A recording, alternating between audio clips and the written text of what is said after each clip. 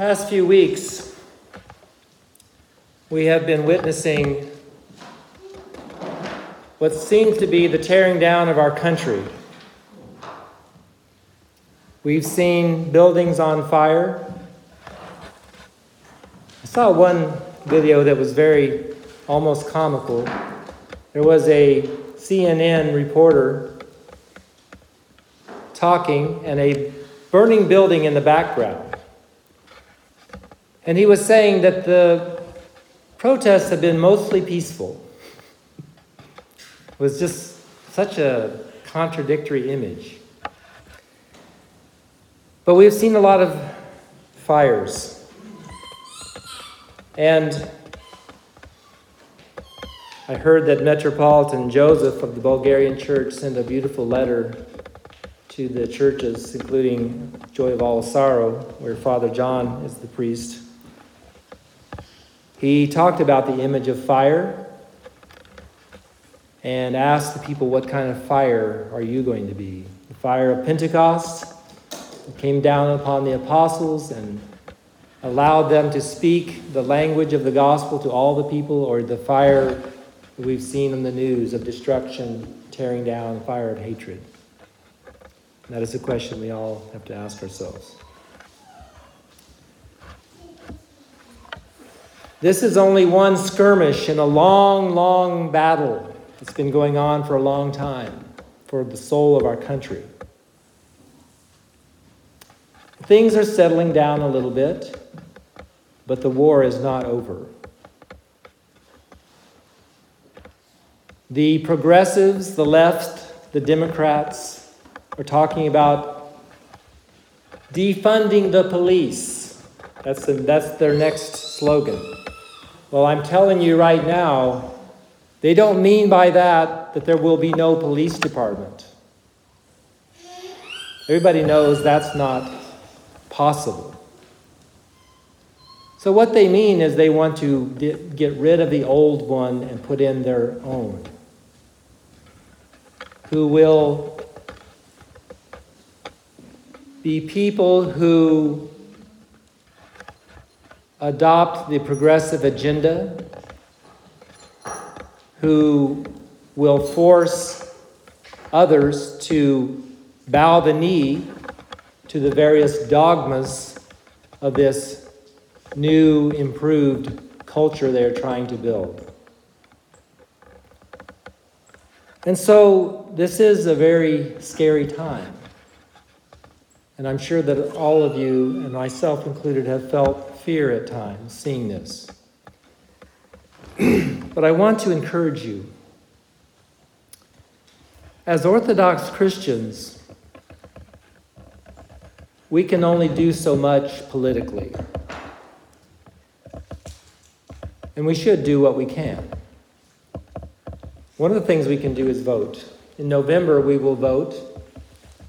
This is the next big battle coming up, actually, is the November election. And that's where all this is headed. All these skirmishes are directed towards the outcome of the November election. If President Trump loses, then the leftist agenda will be advanced, and what began with Barack Obama for 8 years will take up again and begin and try to go farther down the path of transforming our country. If President Trump wins, then hopefully we can hold off this onslaught for a little while longer. But the psalmist said, do not put your faith in princes and sons of men, in whom there is no salvation. So we need to look deep into our Orthodox faith for strength. We have so many resources and supports in our faith. We have the teachings of the church itself, the Nicene Creed, the holy tradition of the church. We have Holy Scripture, the Bible, which we are reading every day diligently and following and being doers of the word. We have the lives of the saints. all the historic events in the history of the church, where the church has prevailed or where the church has been strengthened. Today I want to share with you a wonderful story that is commemorated on this day, June the 11th. This is such a beautiful story that also ties into this service we are singing this evening of intercession, of asking the Mother of God to intercede for us.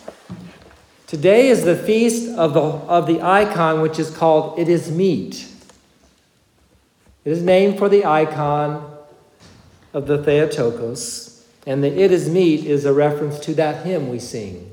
It is meet to truly bless you, O Theotokos, ever blessed and most pure, the Mother of our God, more honorable than the cherubim, beyond compare, more glorious than the seraphim. Without defilement you gave birth to God the Word, true birth giver of God, we magnify you.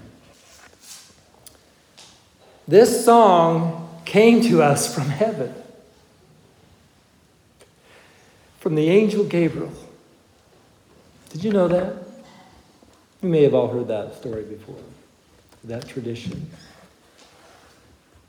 But it just really hit me today as I read this and was reading the lives of the saints.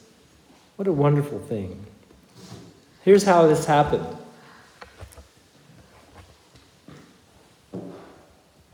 One night a monk was reading the canon of the Mother of God, singing in the church.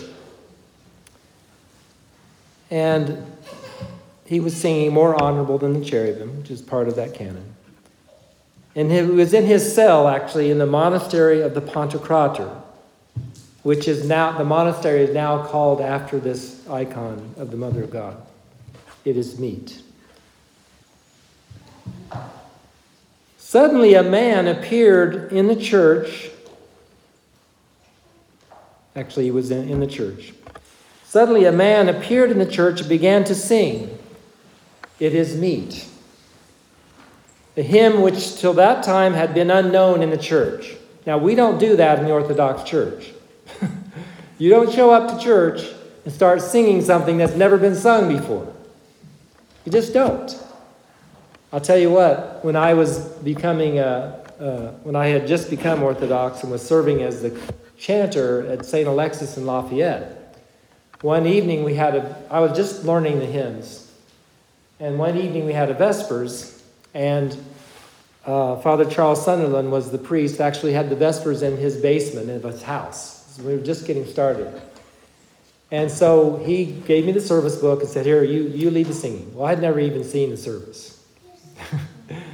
So I did the best I could, but when it got to this hymn, It Is Truly Meet to Bless You, I didn't know what to sing. So I remembered a melody that we sang in the EOC.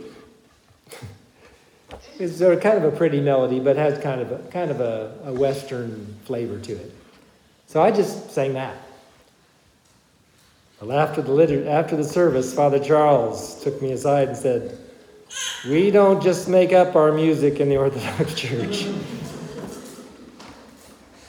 You sing the Orthodox music. So that's what happened here in this church.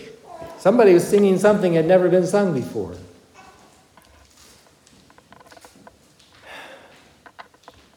The monk, hearing this hymn, was greatly struck by both the words and the heavenly singing. The stranger turned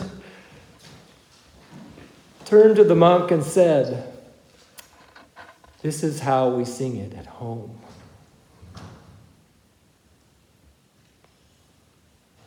This is how we sing it at home. My children in Christ, as much as we love our country and our state, our county, our community, our neighborhood, our little homesteads, this is not our home. Our home is in heaven with the most Holy Trinity, the Father, Son, and Holy Spirit, the most holy Mother of God and of all the saints. We are just here for a very short time to decide who we are going to be. and where we are going to spend eternity.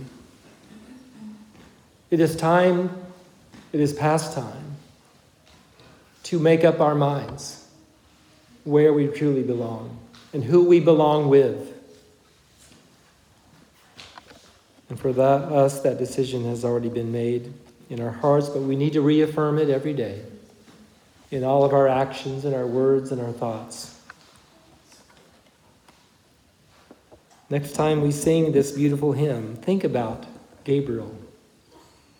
He, of all people, had the most right to write this hymn, didn't he?